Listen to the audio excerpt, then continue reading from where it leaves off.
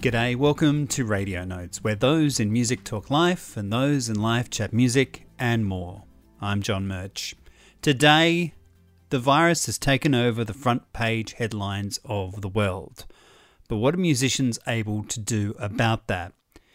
In a rare change of tact for this very show, I am going to address the news of the day in a conversation with one of the artists who's put a compilation together to help those artists affected by it.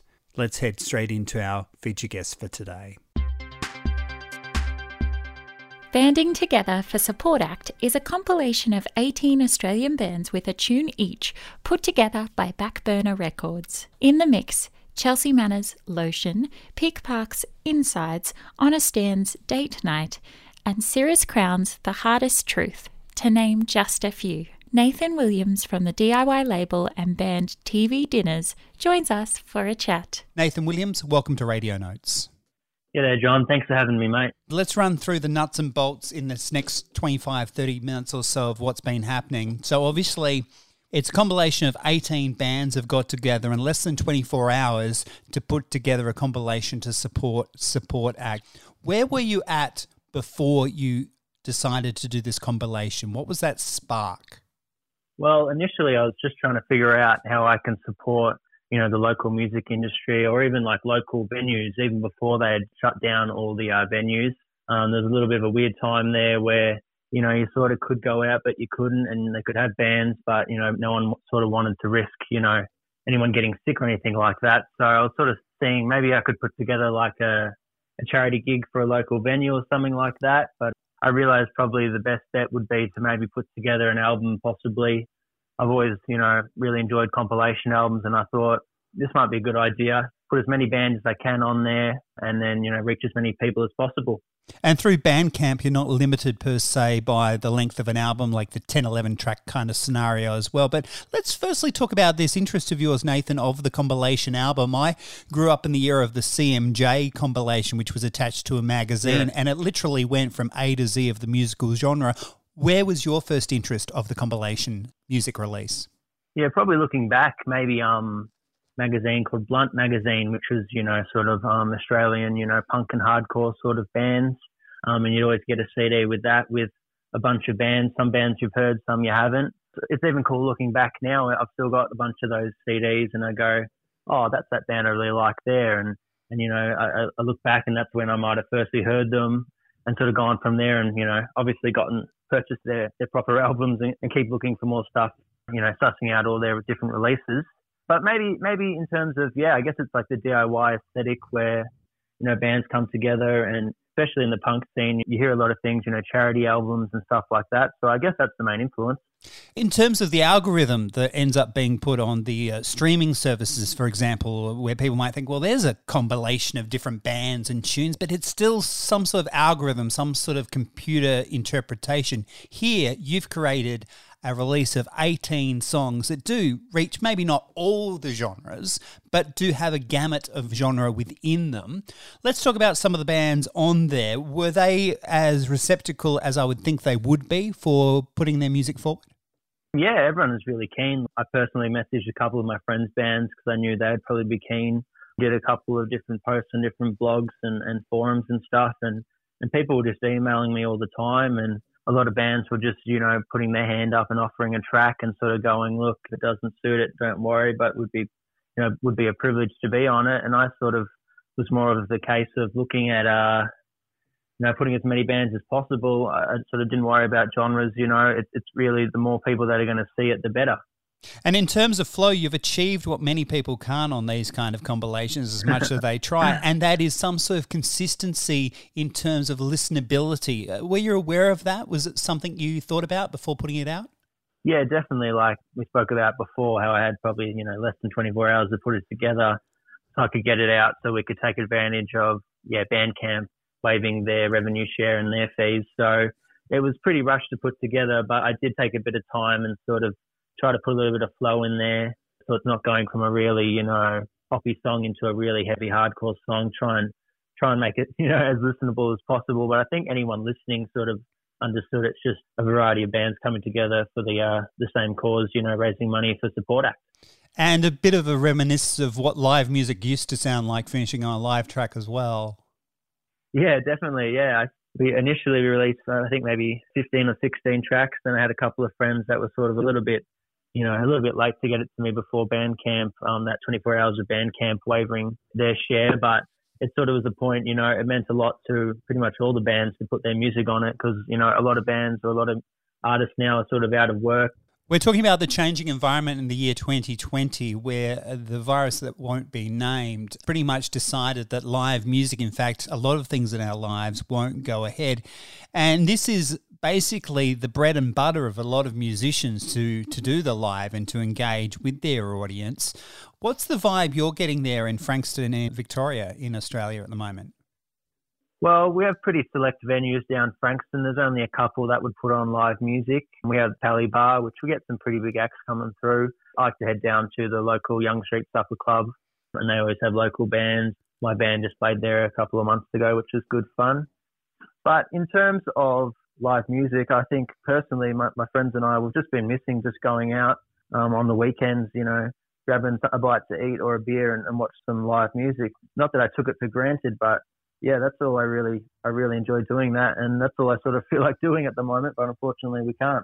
Yeah, Victorian Premier, who runs that particular state part of Australia, is pretty keen on his beers, it seems, and letting people eventually get back to them, but just not yet. I want to talk about the music, though. What do you think, as a musician, is the importance of releasing music during these times? A lot of people aren't, deciding not to, but what's your view on that? Yeah, I think it's a tough one. Like, there's so much information and stuff being released at the moment, people sharing every possible thought that they have on the current situation, which I think is great, but there is a lot of information out there. I know a lot of bands that are releasing stuff at the moment, they already had it planned, and it's sort of, people are listening, but we're all a bit concerned, I guess, maybe even just getting by, you know what I mean, even financially, or, just the basics of looking after yourself. Sometimes the last thing you're sort of looking into is new releases. But at the same time, I think it's good. Like, everyone's sort of quite bored at home, so people are pretty keen to consume, TV or music or books or anything like that. And also from the creative point of view, the issue of actually sharing it live and not being able to at this particular stage, whether or not it's relevant in terms of releasing music if you can't tour it live at the same time. I know a lot of bands, they like doing their single launches and their EP launches and album launches, and I don't know, maybe we took it a bit for granted back in the day, but I think maybe bands are going to look into newer ways of promoting. Like, there's always been the standard social media stuff, but maybe compilations and stuff like we put together for Support Act, maybe that's a good way of getting things through to people. With our label Backburner, I think we're looking at the next stage, which might be, maybe putting a compilation together of bands' songs that were written and recorded in isolation, and see what sort of the common themes are going to be, and go from there. What kind of output are you seeing from those being inside? Well, in terms of local bands, I see a lot of bands are either a lot of older bands. I see a lot of them re-releasing some of their albums that haven't even been on streaming services before, that it might have been released before streaming and Spotify and all that was in existence. So I think that's really cool. Like, it's good to listen back to albums that personally you might not even have because they were released on CD or something back in the day, limited releases and stuff like that.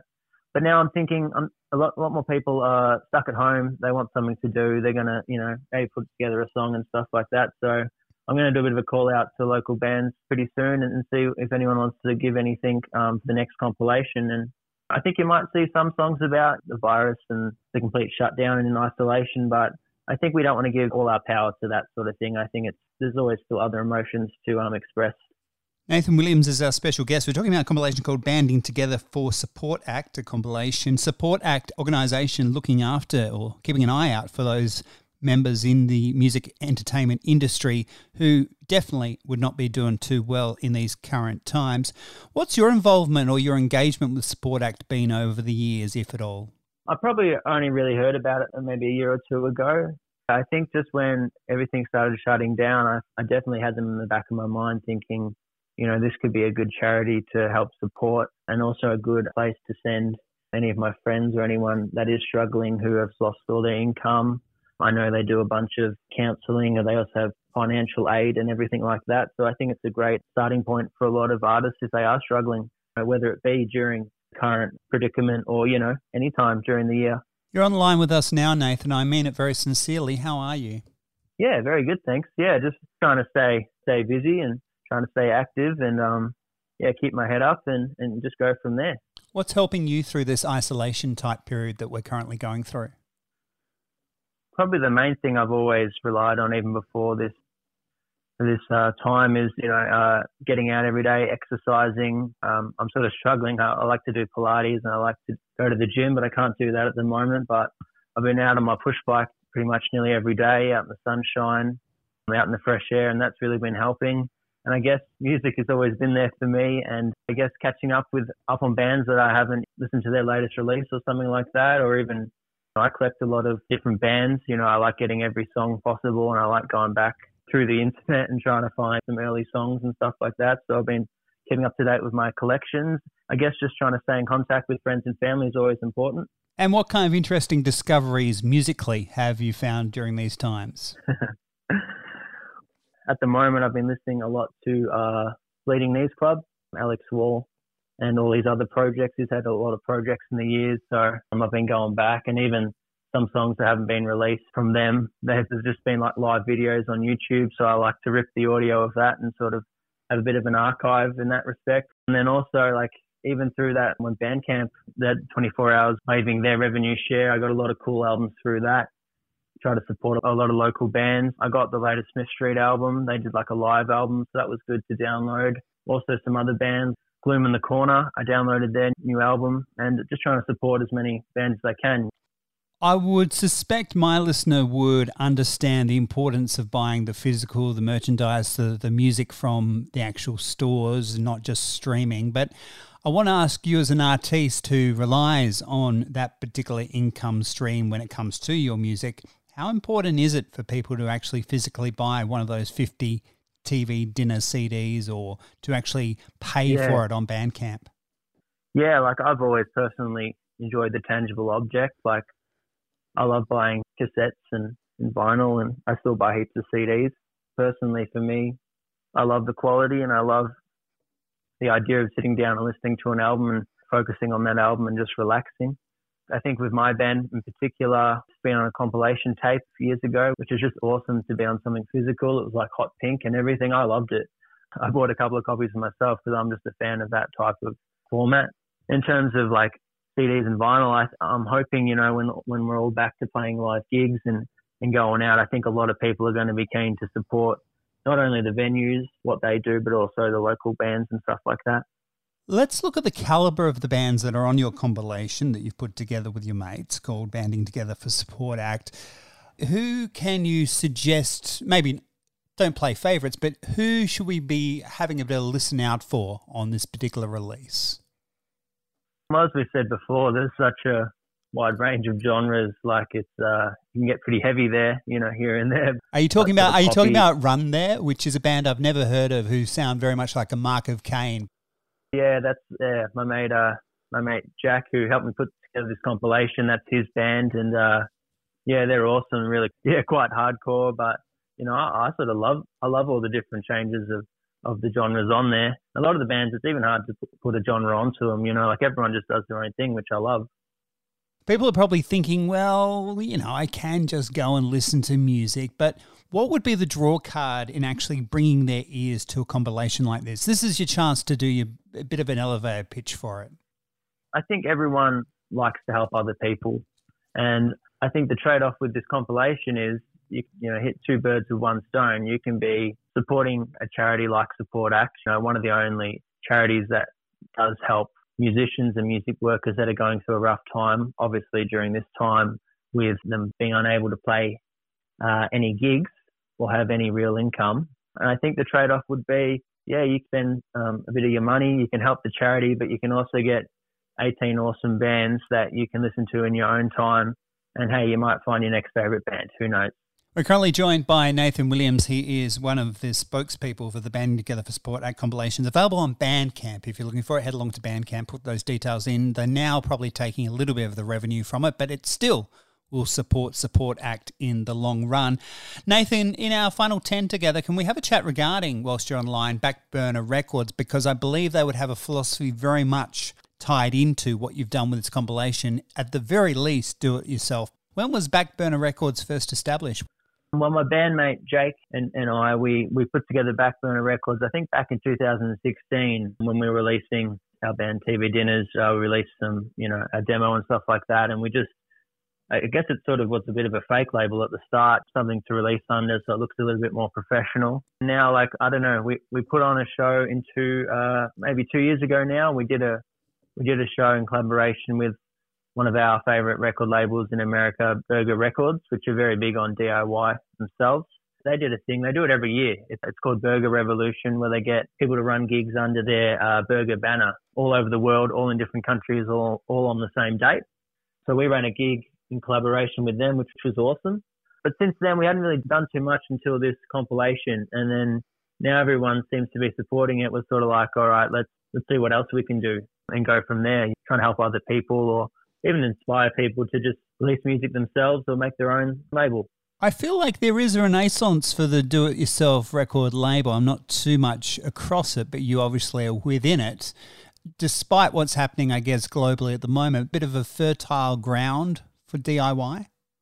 Yeah, definitely. Like, in particular, my bands, we're sort of garage rock. It sort of works in with the aesthetic, but sometimes it just comes down to that's all you have. Like, if you want to do a video or you want to put together a zine or you want to put together a compilation, it really just, all it is obviously you got to put your time into it, but you just got to do it. For some bands, like, without doing it yourself, you'd never be able to do certain things like music videos and stuff like that because the price point it's just unviable.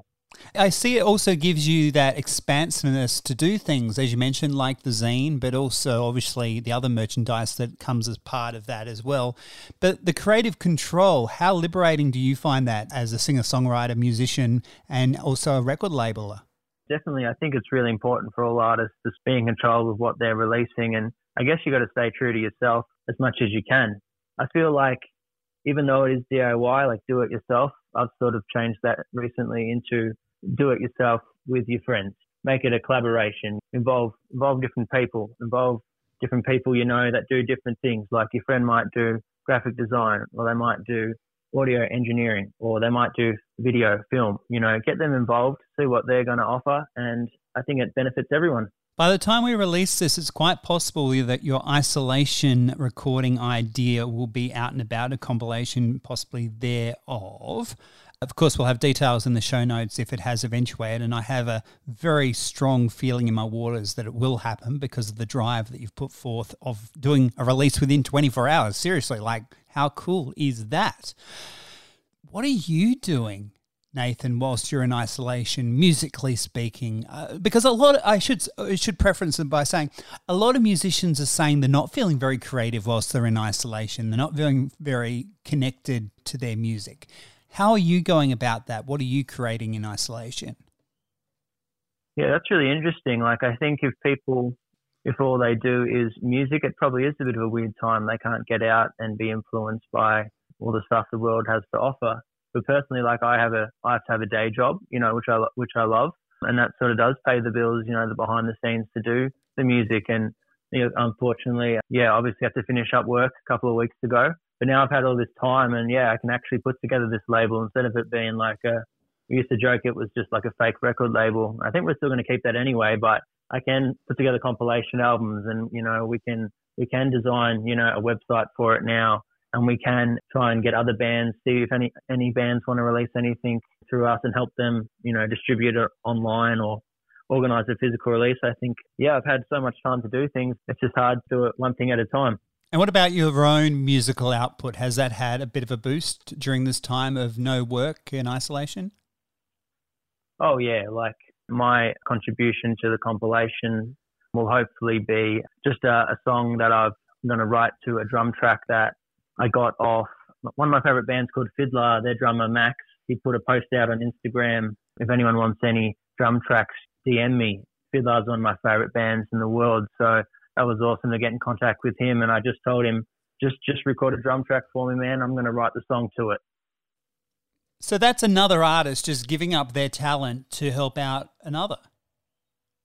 Yeah, and I couldn't believe it. Like, one of my favourite bands, to be able to pretty much write a song with him, it's awesome. But I think through the power of the internet, you can write a song with someone else. You can still get someone to mix and master your tracks. You can get someone to record a take for one of your songs or add a musical instrument you can't play, or just collaborate together. I think it's awesome. As you've inspired people to get your recording, the compilation thereof, Banding Together for Support Act, on Bandcamp, what have you recently, Nathan, got from Bandcamp that we should know about? You should definitely check out a band called, let me get it up quickly, a band called Western State Hurricanes. And this was a band that was the band that John Roderick, he plays the Long Winters. They're from Seattle. And this is his band before that band. And it was like really quite like, well, I guess deep in the 90s when they were recording it, and it sort of was a whole lost album for so long. And they've just recently come together, somehow put it together and released it. And it's just an awesome slice of 90s heaven. Getting this picture of you, Nathan, as being a collector so much as you are, that there's such a history that you'll have of these musical groups as well that may not be anywhere else. That sounds like an exciting environment to be isolated within. I got onto the Long Winters and John Roderick through listening to Harvey Danger, another favourite band of mine. Everyone would probably know their hit Flagpole Sitter, but they had a couple of different albums and they all were awesome. Like, I've gone back and gotten their demo tape and stuff like that. And then I saw John and the Long Winters did a KXP session, and they had Sean Nelson from Harvey Danger on it. So that was awesome. Yeah, tracking back the Long Winters into Western State Hurricanes. Yeah, just recently in February released their album, but now I'm sort of going back now. They did release a demo tape in the 90s, so it's very hard to find, but I think the file's on a forum, long ago somewhere, so hopefully some of those links are not dead and still alive. Sort of, I feel like a detective sometimes, but there's a lot of history there. Our time is about to wrap up. Before we do, Nathan, I do want to go back in time, and what first inspired you to take up music? Well, I always used to listen to a lot of music ever since I was a young kid. My dad bought me an iPod, one of the first iPods when I was maybe 8 or 9. But we always were listening to the radio and always singing along to the radio. From that point on, it's sort of the next step from listening to music and to playing music is, I guess, being inspired by bands. And personally, that for me was sort of maybe more garage rock bands and punk bands. I'd listen to the music and I'd go, hey, this sounds like something I can do, and sort of go from there. A big band for me probably to start playing music was Bleeding Knees Club from Sydney. Yeah, I sort of always would be listening to them, and their songs would be little punk songs, 3-4 chords. I sort of was listening to that and going, I think I can do this. And then I sort of started a band, and yeah, we're pretty lucky. A couple of years ago, TV Dinners got to play with them live. So that was a dream come true at the Northcote Social. A nice rounding of the times. I look forward to speaking to you again, hopefully one time, Nathan, about TV Dinners and where the band is at. But today was all about the compilation, Banding Together for Support Act, raising funds for Support Act. Well over $1,000, a couple of $1,000 even, I'm sure, going towards that very cause in the not too distant future. Nathan Willams, thanks very much for joining us. No, my pleasure, John. Thank you very much, mate. Nathan Willams of Backburner Records and spokesperson for the release, with funds going to Support Act. That can be found online at bandingtogethercomp@bandcamp.com. Just from an editor point of view, I'd like to let you know we did try to get Chelsea Manor and have a chat with them as part of today's episode, but at time of publishing, I had not heard back from them. I'm guessing they're very busy at the moment. They have just released that brand new single that's featured on this compilation, and I saw they were interacting with the national youth broadcaster as well to get some airplay. So best wishes to them and all the bands that have given up their music and time for this very compilation. Next time we'll hear this voice. I do really like tarot as a device for kind of cracking people's brains open. Former National Youth Radio news presenter as well as now broadcaster as part of the ABC's The Signal, Angela Vlopierre will be our feature guest. RadioNotesPodcast.com for show notes and links. Web design there by Steve Davis. Theme music by Martin Kennedy and All India Radio. I'm Tammy Weller. John Murch is the producer and host based in Adelaide, South Australia.